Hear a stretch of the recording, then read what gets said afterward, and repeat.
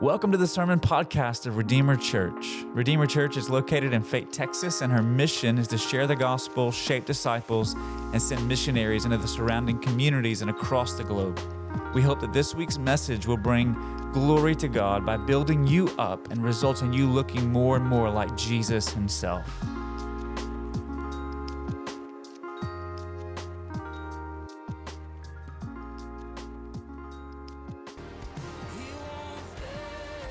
Everyone, we're so glad that you have made it here to be with us at Redeemer Church this morning. As you are making your way in, will you please stand in honor of the reading of God's Word as we read from the book of Deuteronomy together. Know therefore that the Lord your God is God, the faithful God who keeps covenant and steadfast love with those who love him and keep his commandments to 1,000 generations. And church, as we look at the Advent season, as we look at the Christmas season, we know that the Lord's God, that his love for us has extended from the time of Deuteronomy with the Israelite people to us now in the church age. In church, it is a blessing that we have a God who cares for us and loves us in such a great way that he personally came to be with us and to love us. So church, let's worship that God together this morning.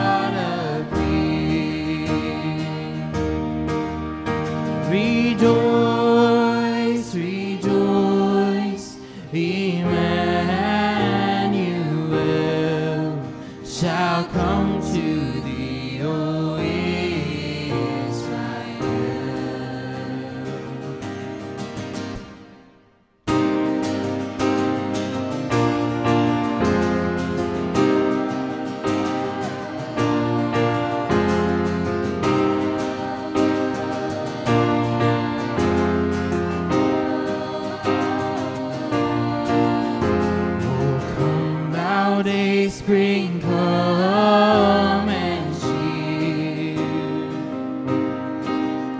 our spirits by thine advent dear. Disperse the gloomy clouds of night and death's dark shadows put to flight. Rejoice, rejoice, Emmanuel shall come to thee, O Israel.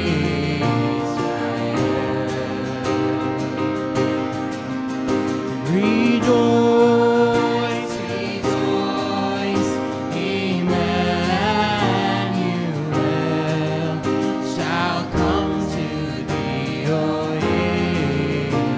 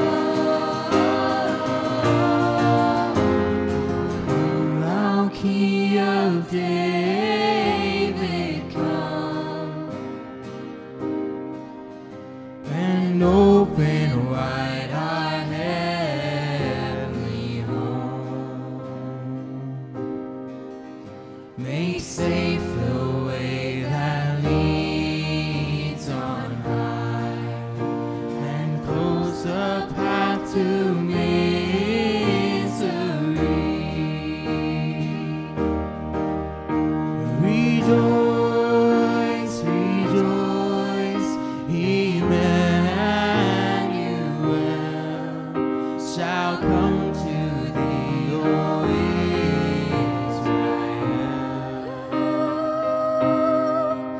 and rejoice, rejoice, Emmanuel shall come to thee, O Israel.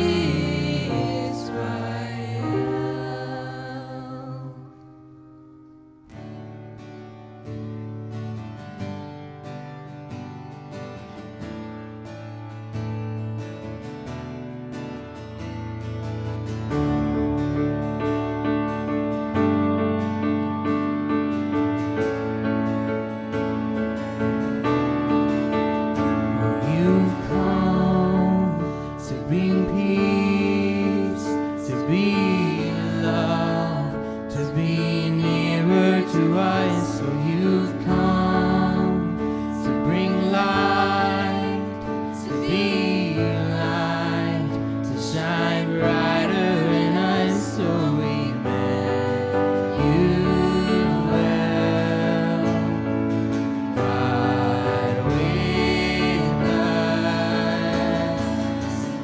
our deliverer, you are Savior. In your presence we find our strength over everything, our redemption, God with us. You are God with us. Oh, you've come to be hope to this world for your honor and name. And you've come to take sin, to bear shame, and to conquer the grave. Oh, Emmanuel, oh God with us, our deliverer, you are Savior.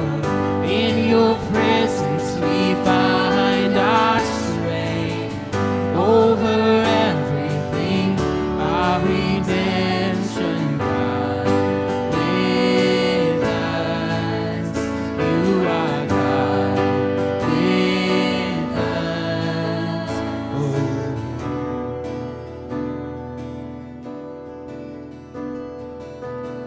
You are here, you are holy, we are standing in your glory.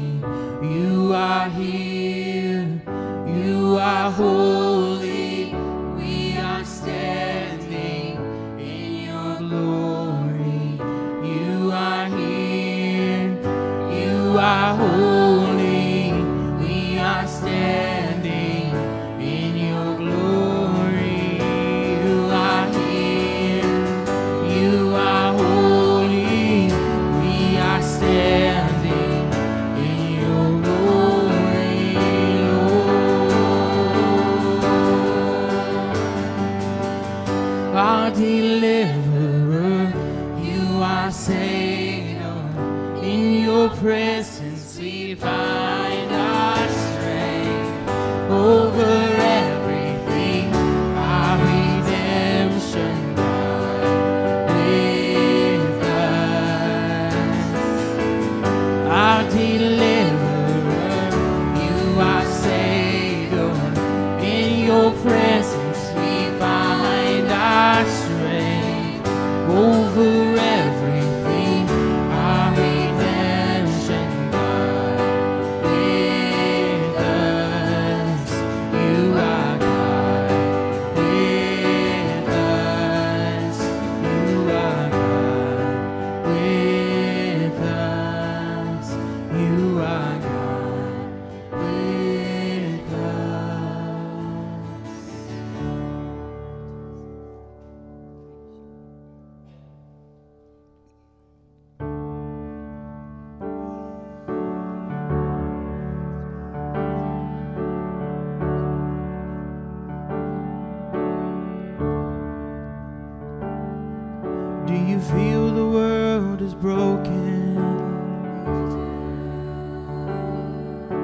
you feel the shadows deepen?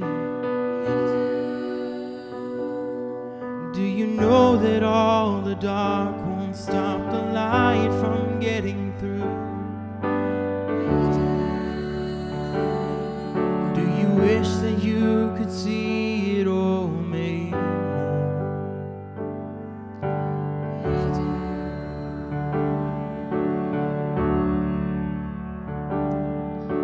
Is all creation groaning? Is a new creation coming? Is the glory of the Lord to be a light within our midst? Is it good that we remind ourselves of this?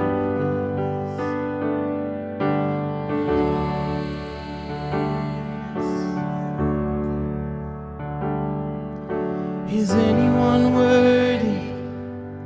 Is anyone whole? Is anyone able to break the seal and open the scroll? The Lion of Judah, who conquered the grave, he is David's root and the Lamb who died to ransom the slave. Is he worthy? Is he worthy of all blessing and honor and glory? Is he worthy of this? He is.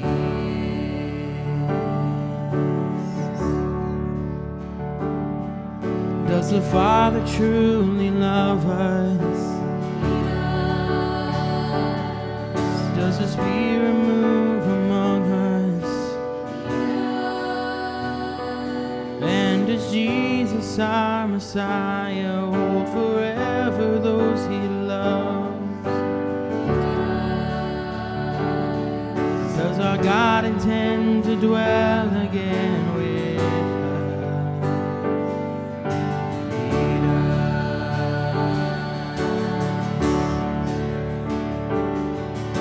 Is anyone worthy? Is anyone whole? Is anyone able to break the seal and open the scroll?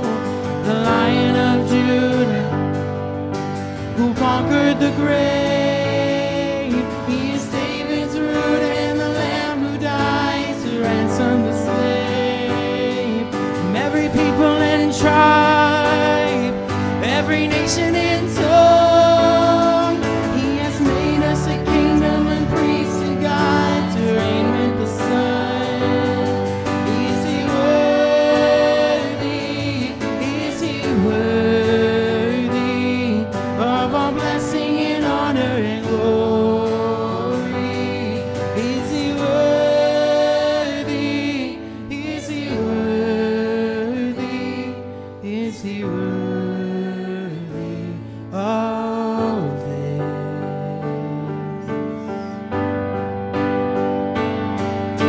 He is, he is, he is, he is, he is worthy of all blessing and honor and glory. He is worthy of this.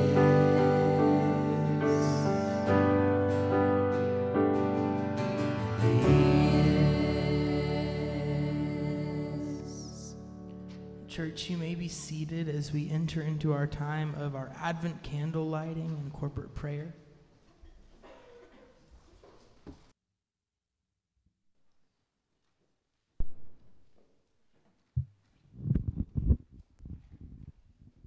Good morning. Somewhere near your seat, you guys will probably have one of these guest cards and prayer request cards. If you could just fill that out if you're a guest, we would love to know that you were here with us this morning, and someone will reach out to you just to thank you for coming. And on the other side is a section for prayer requests. If you guys have any prayer needs for yourself or for others, please let us know. We do have a prayer team that regularly prays for those, and we would love to pray with and for you.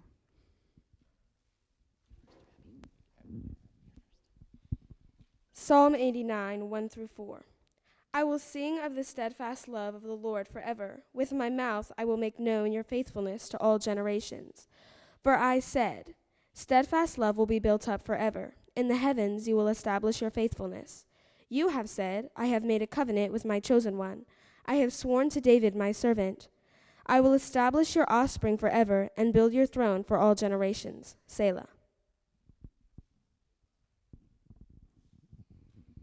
And from 1 John 3, 7 through 12.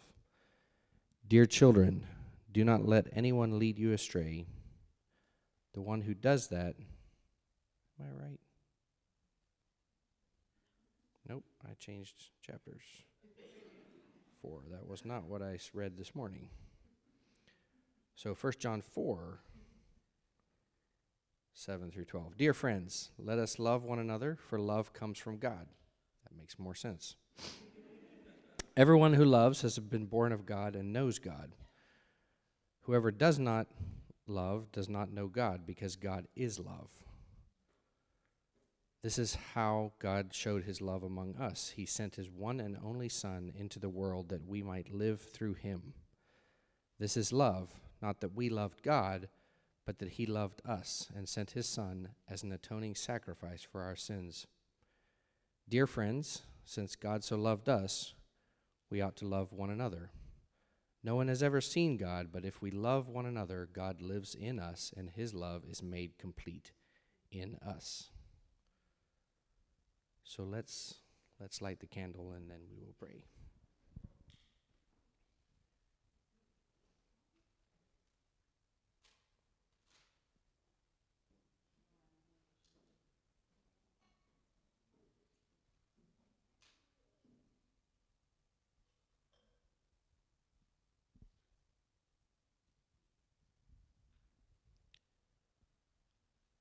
So it sounds like it's a simple statement that God is love.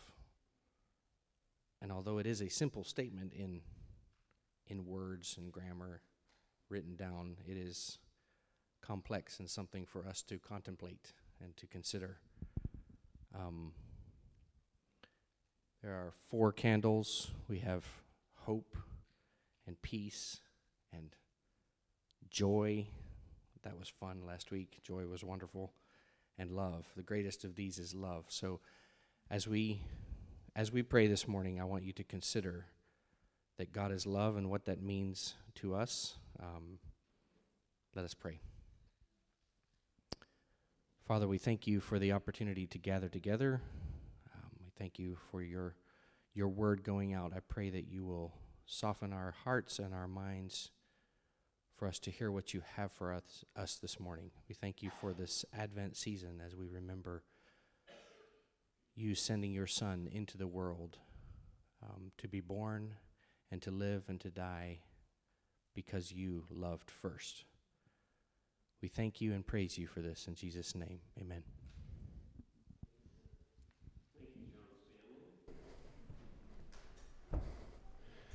And hopefully I don't get close enough to this candle to do anything dangerous.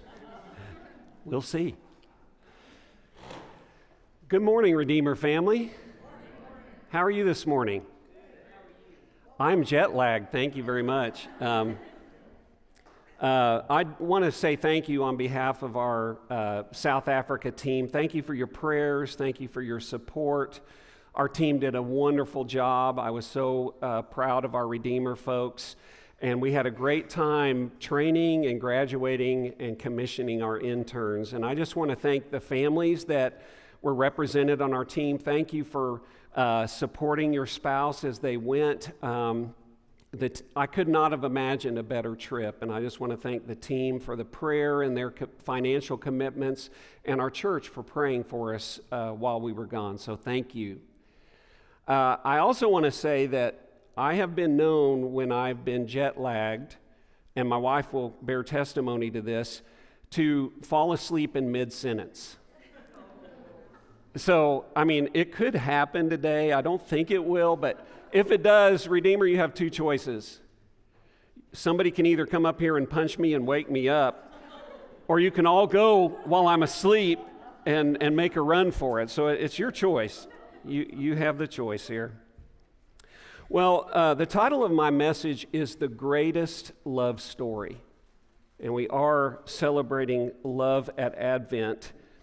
And we'll be looking at Revelation chapter 5. So if you want to get there on your mobile device or in your Bible, and it will also be on the screen in front of me. And I'm going to do something a little different today. I'm not going to read the whole passage. We're going to read it in sections, and we'll walk through it. But there's a short story called The Gift of the Magi. It was written in 1905 by O. Henry. And this is a story of a young couple named Jim and Della. They're struggling to make ends meet, and they both desire at Christmas time to give each other a special gift. Della decides to sell her most precious possession, and you probably already know what that is, her long hair. She sells it to a wig maker so that she can have money to buy her husband a watch chain for this watch that has been in his family for generations and is a precious possession. Meanwhile, while Della is doing that, Jim decides to sell his pocket watch in order to buy two beautiful hair combs that Della has admired in a shop window.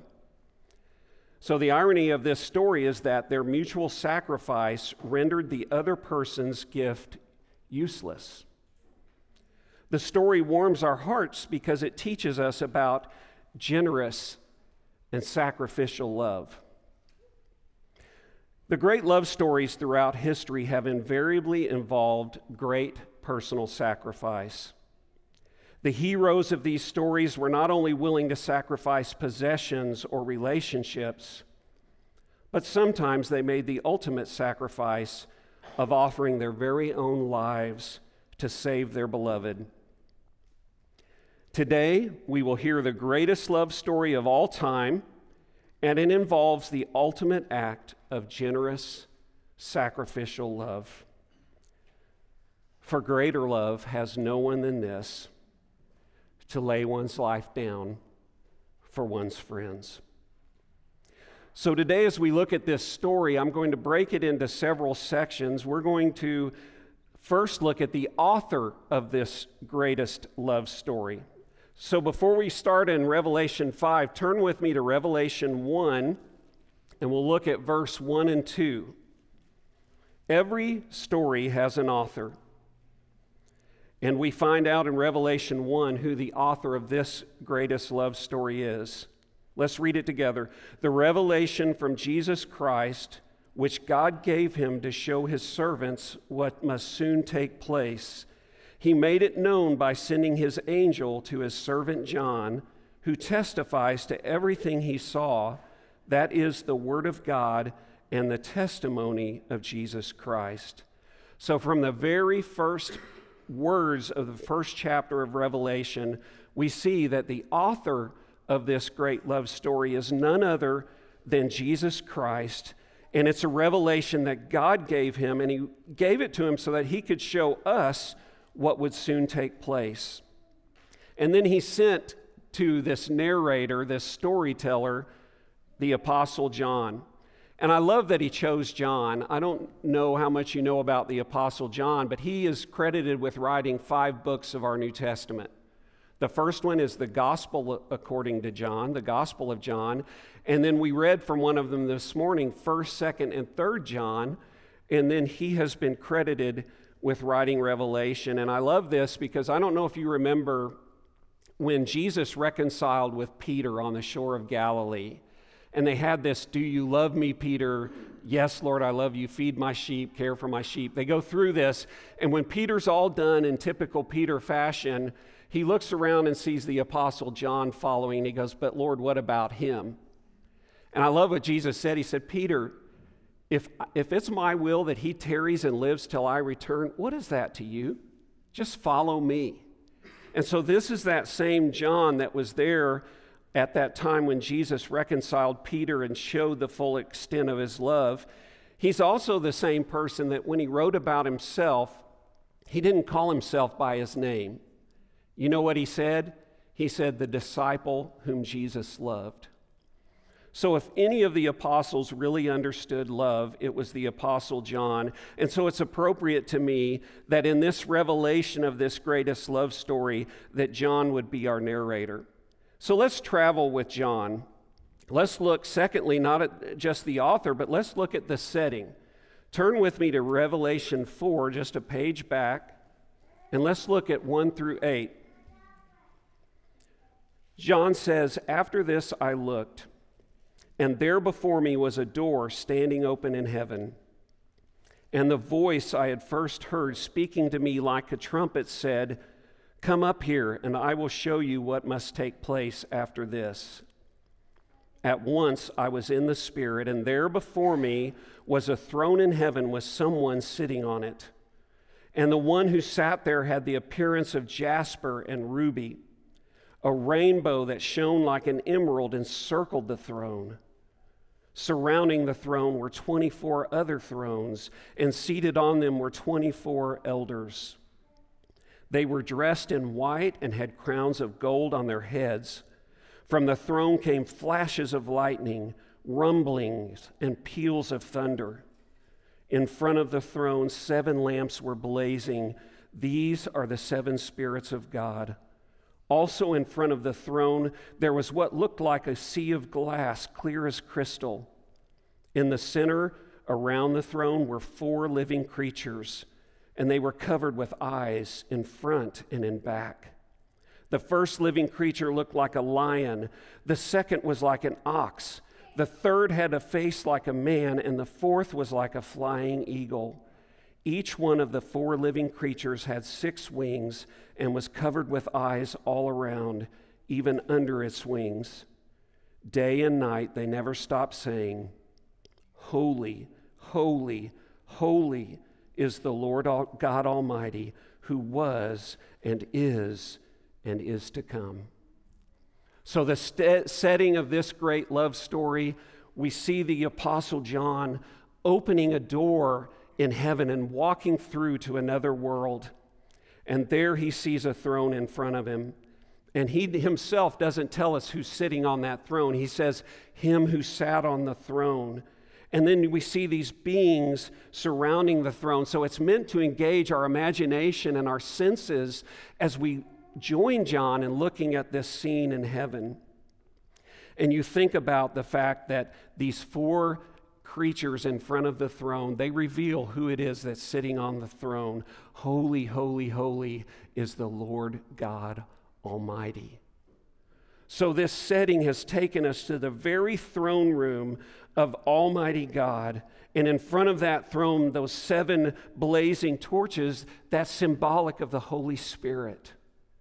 And so we see this amazing scene in heaven, and that's the setting for this greatest love story.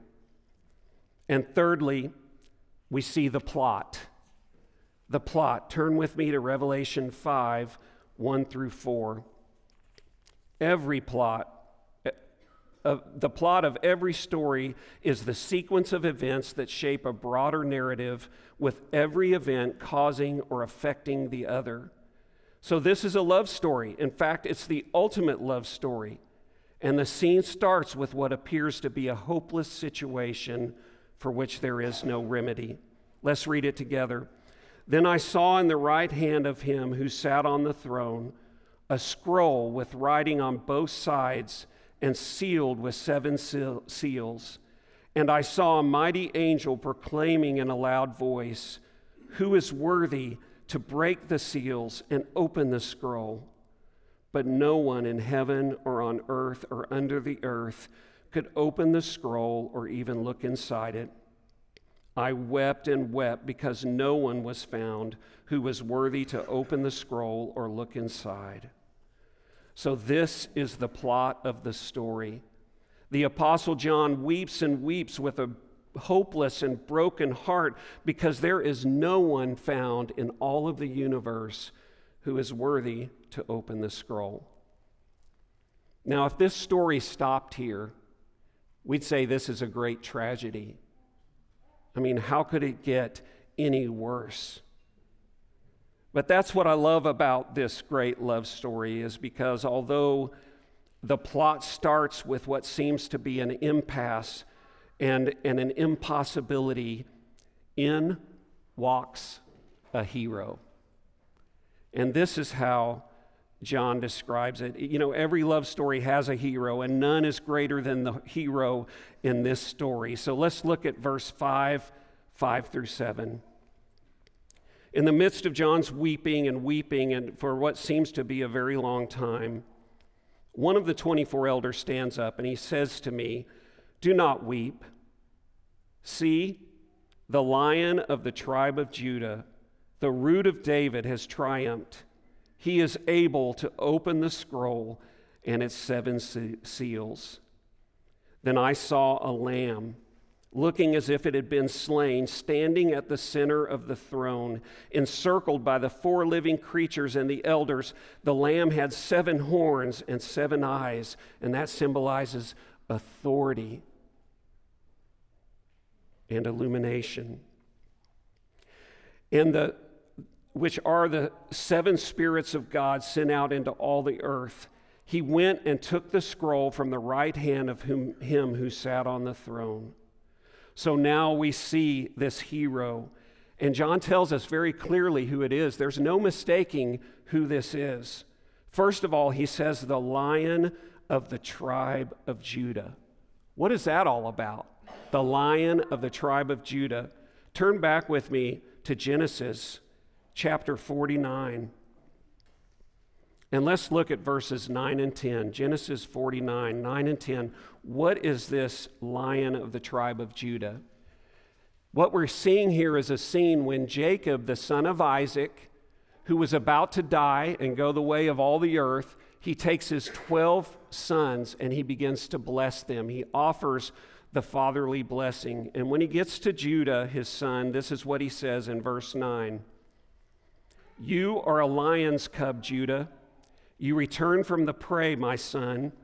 Like a lion, he crouches and lies down. Like a lioness, who dares to rouse him?"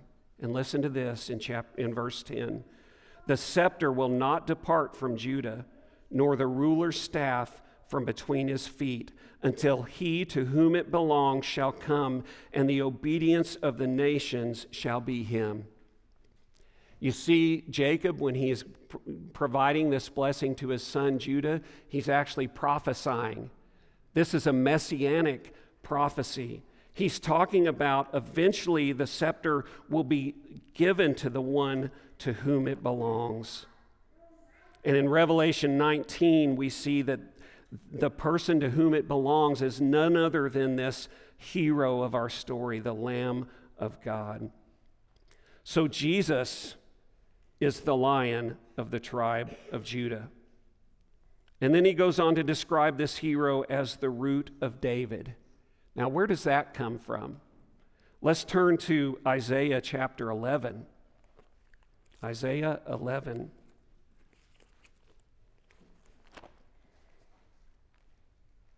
And let's look at verse 1. The prophet Isaiah says, "A shoot will come up from the stump of Jesse. From his roots a branch will bear fruit. The Spirit of the Lord will rest on him, the Spirit of wisdom and of understanding, the Spirit of counsel and of might, the Spirit of the knowledge and fear of the Lord, and he will delight in the fear of the Lord."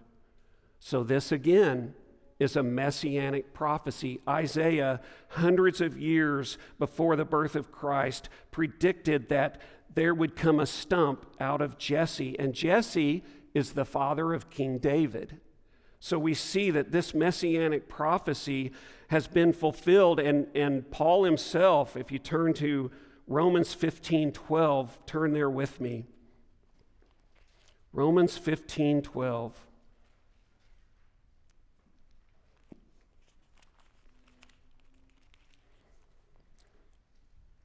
Paul is talking about Jesus, and he says in verse 12, "And again Isaiah said, the root of Jesse will spring up, one who will arise to rule over the nations. In him the Gentiles will hope.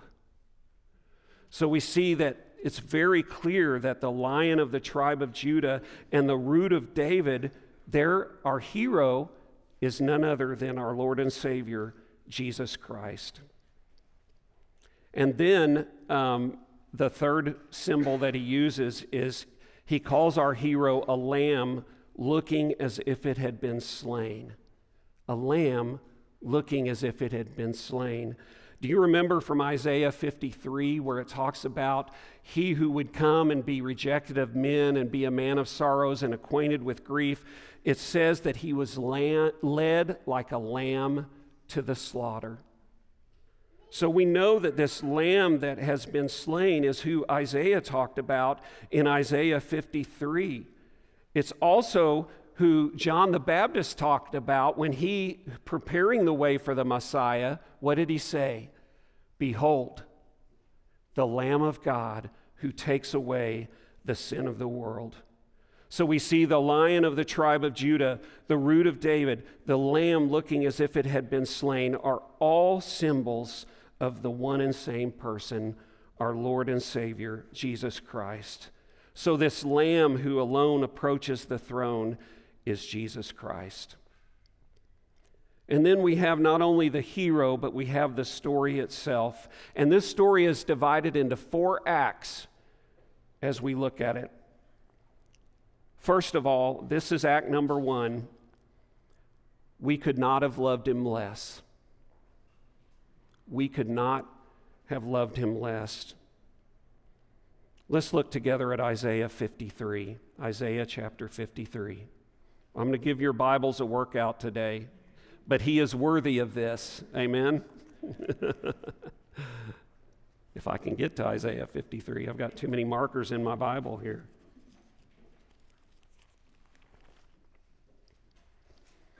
Look in verse 1. The prophet Isaiah says, "Who has believed our message, and to whom has the arm of the Lord been revealed? He grew up before him like a tender shoot, and like a root out of dry ground.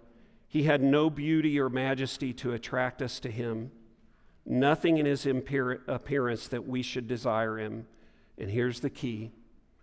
He was despised and rejected by mankind, a man of suffering and familiar with pain. Like one from whom people hide their faces, he was despised, and we held him in low esteem.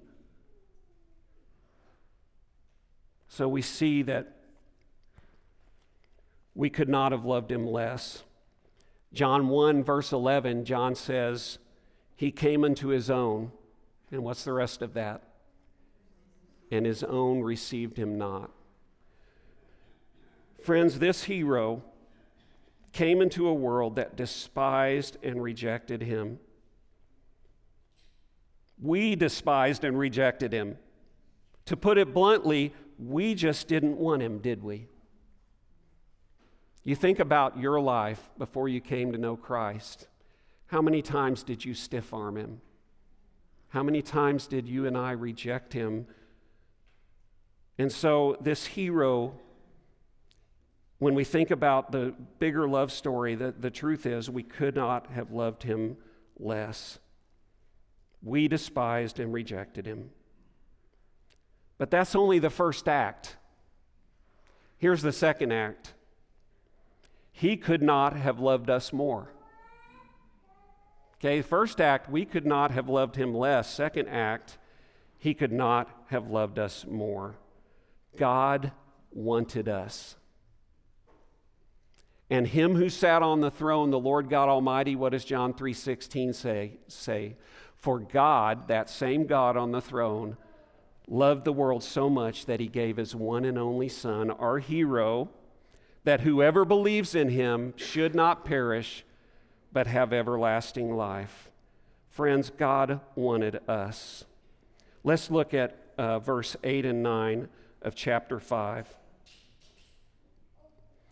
And when he had taken it, he's talking about the scroll that he took from the right hand of God the Father. When he had taken it, the 4 living creatures and the 24 elders fell down before the Lamb, each one with a harp, that they were holding golden bowls full of incense, which are the prayers of God's people. You see, God wanted us. He alone took the scroll from God. He alone is worthy, and he wanted us. As I said earlier, greater love has no one than this, that he laid down his life for his friends. He was the lamb who was slain, and that's how we see him in this story. So God wanted us. I don't know why.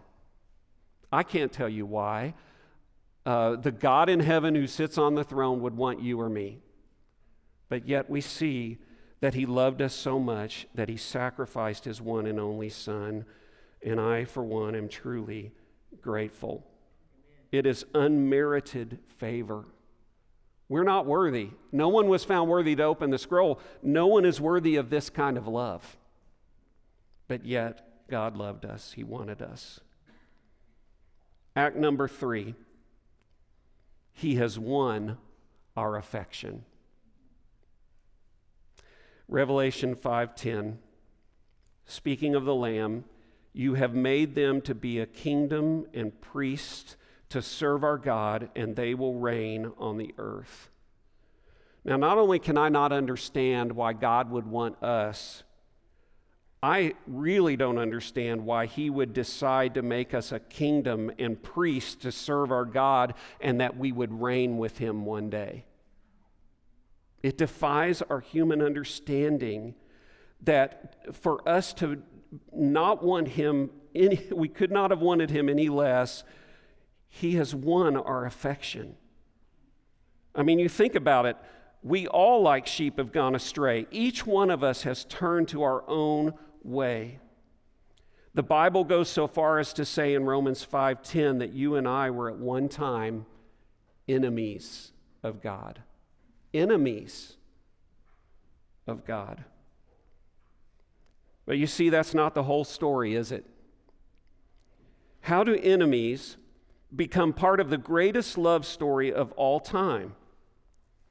Well, the prophet Isaiah tells us in Isaiah 53, and the Lord has laid on him the iniquity of us all. That's how. There was a substitute. The Lord laid on him our iniquities. Isaiah goes on to say, surely he took up our pain and bore our suffering, yet we considered him punished by God, stricken by him, and afflicted. Oh, but he was pierced for our transgressions. He was crushed for our iniquities. The punishment that brought us peace was on him, and by his wounds we are healed. He was oppressed and afflicted, yet he did not open his mouth. He was led like a lamb to the slaughter, and as a sheep before its shearers is silent, so he did not open his mouth. That's the rest of that story.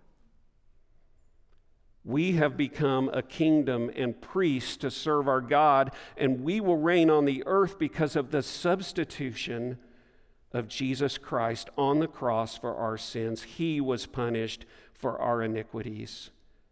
By his wounds, we are healed. I love the song by Corey Asbury called Reckless Love. He says it so powerfully, I wanted to share it with you. When I was your foe, still your love fought for me. You have been so, so good to me. When I felt no worth, you paid it all for me. You have been so, so kind to me. Oh, the overwhelming, never-ending, reckless love of God. Oh, it chases me down, fights till I'm found, leaves the 99. And I couldn't earn it. I don't deserve it. Still, you give yourself away. Oh, the overwhelming, never-ending, reckless love of God.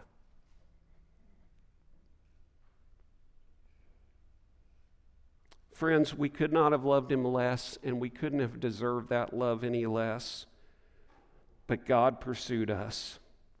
He fought for us. He paid it all for us with a never-ending, reckless love. Paul says it this way, "For if while we were God's enemies, we were reconciled to him through his death, the death of his Son, how much more, having been reconciled, shall we be saved through his life?" You see, the Lamb of God was slain. And through that, he bought us back for God. Let's read Revelation 5:11 through 14.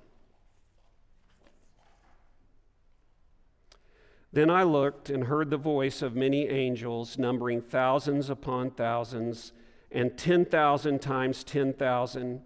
They encircled the throne and the living creatures and the elders. In a loud voice they were saying, 'Worthy is the Lamb who was slain to receive power and wealth and wisdom and strength and honor and glory and praise.'" While we were still sinners, that Lamb of God died for us. This flies in the face of every false notion that we must get our act together and clean ourselves up to approach a righteous God. We just don't get it, do we? None of us has been or ever will be found worthy. The Lamb of God was slain because he alone is worthy. His sacrificial death brought our redemption, and he purchased you and I for God from every tribe, language, people, and nation. And friends, I've traveled a lot of places in this world in my ministry, and I've worshiped with people from every tribe, language, people, and nation, or at least a lot of them. And that same Lamb of God died for them, and he has brought us all together by this amazing, reckless love. And so he won our affection. Aren't you glad? I'm so glad that he pursued me until I responded to him, and by faith I accepted him as my Savior. That pursuit, that tireless pursuit, overwhelms me sometimes.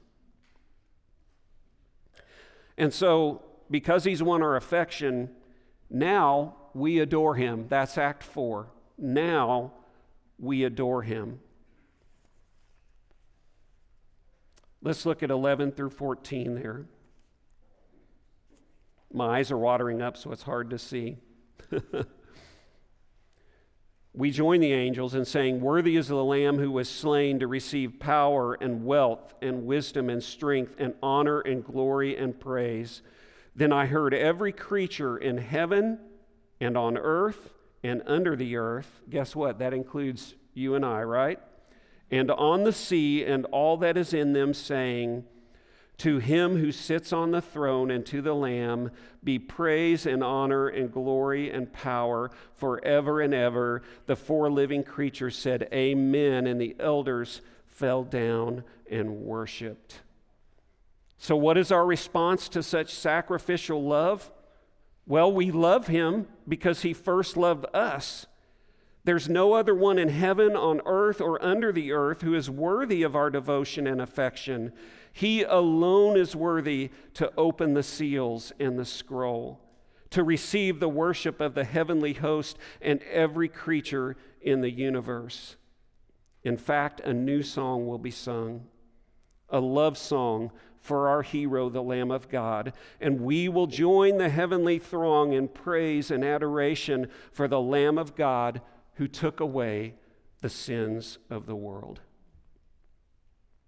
So until then, those are the 4 acts of the play.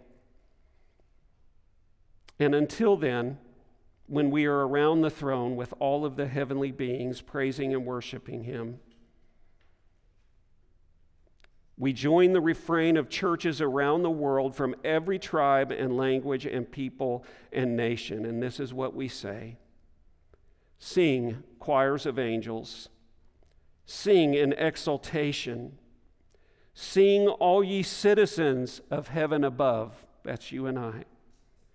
Glory to God, all glory in the highest. Oh, come, let us adore him. Oh, come, let us adore him. Oh, come, let us adore him. Christ the Lord, our hero. Let's pray.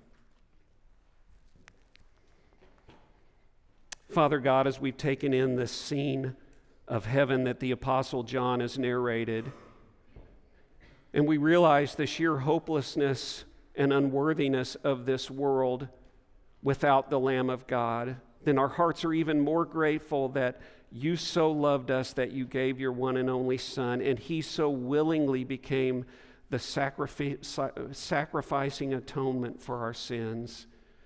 Lord, he could not have loved us more. And so, God, we adore him today. We worship the source of our love. We worship the hero of the story, the Lamb of God. And we pray, God, that you would accept our worship as pleasing in your sight. We pray it in Jesus' name. Amen. Well, church family, this is the third Sunday, and we're going to be taking communion together. And I thought, what better way for our adoration to continue than to remember the Lamb of God, to remember the hero of the story.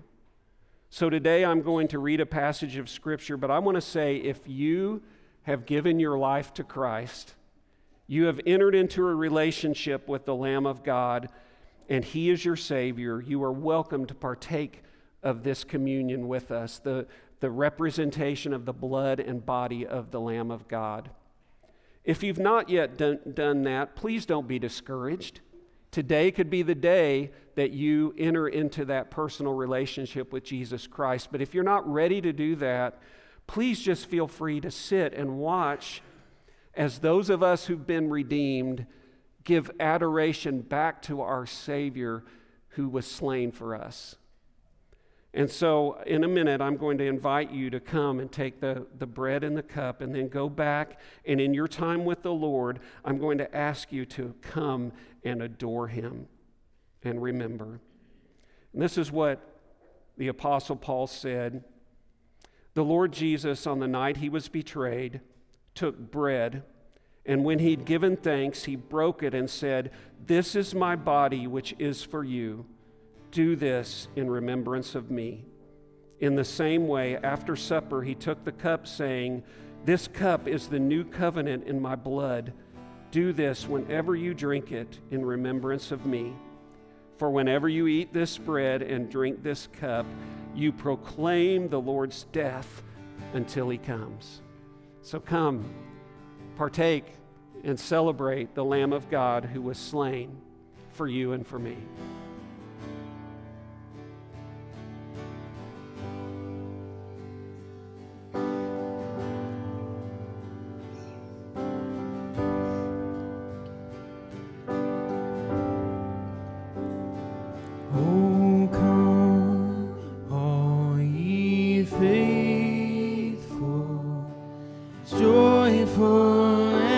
Triumphant, oh come.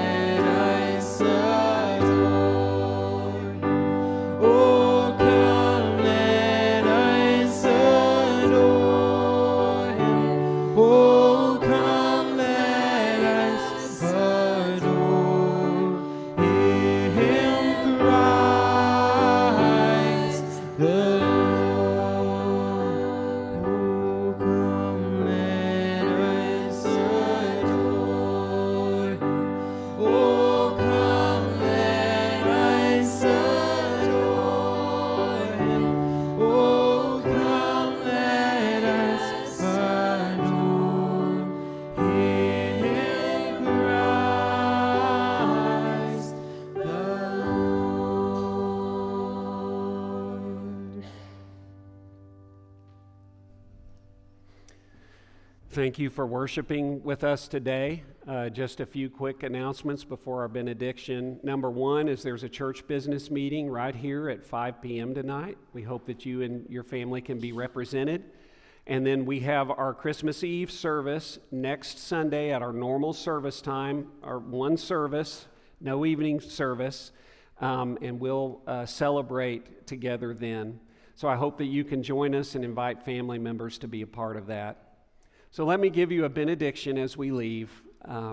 May the God of hope fill you with all joy and peace in believing, so that by the power of the Holy Spirit, you may abound in hope. God bless you.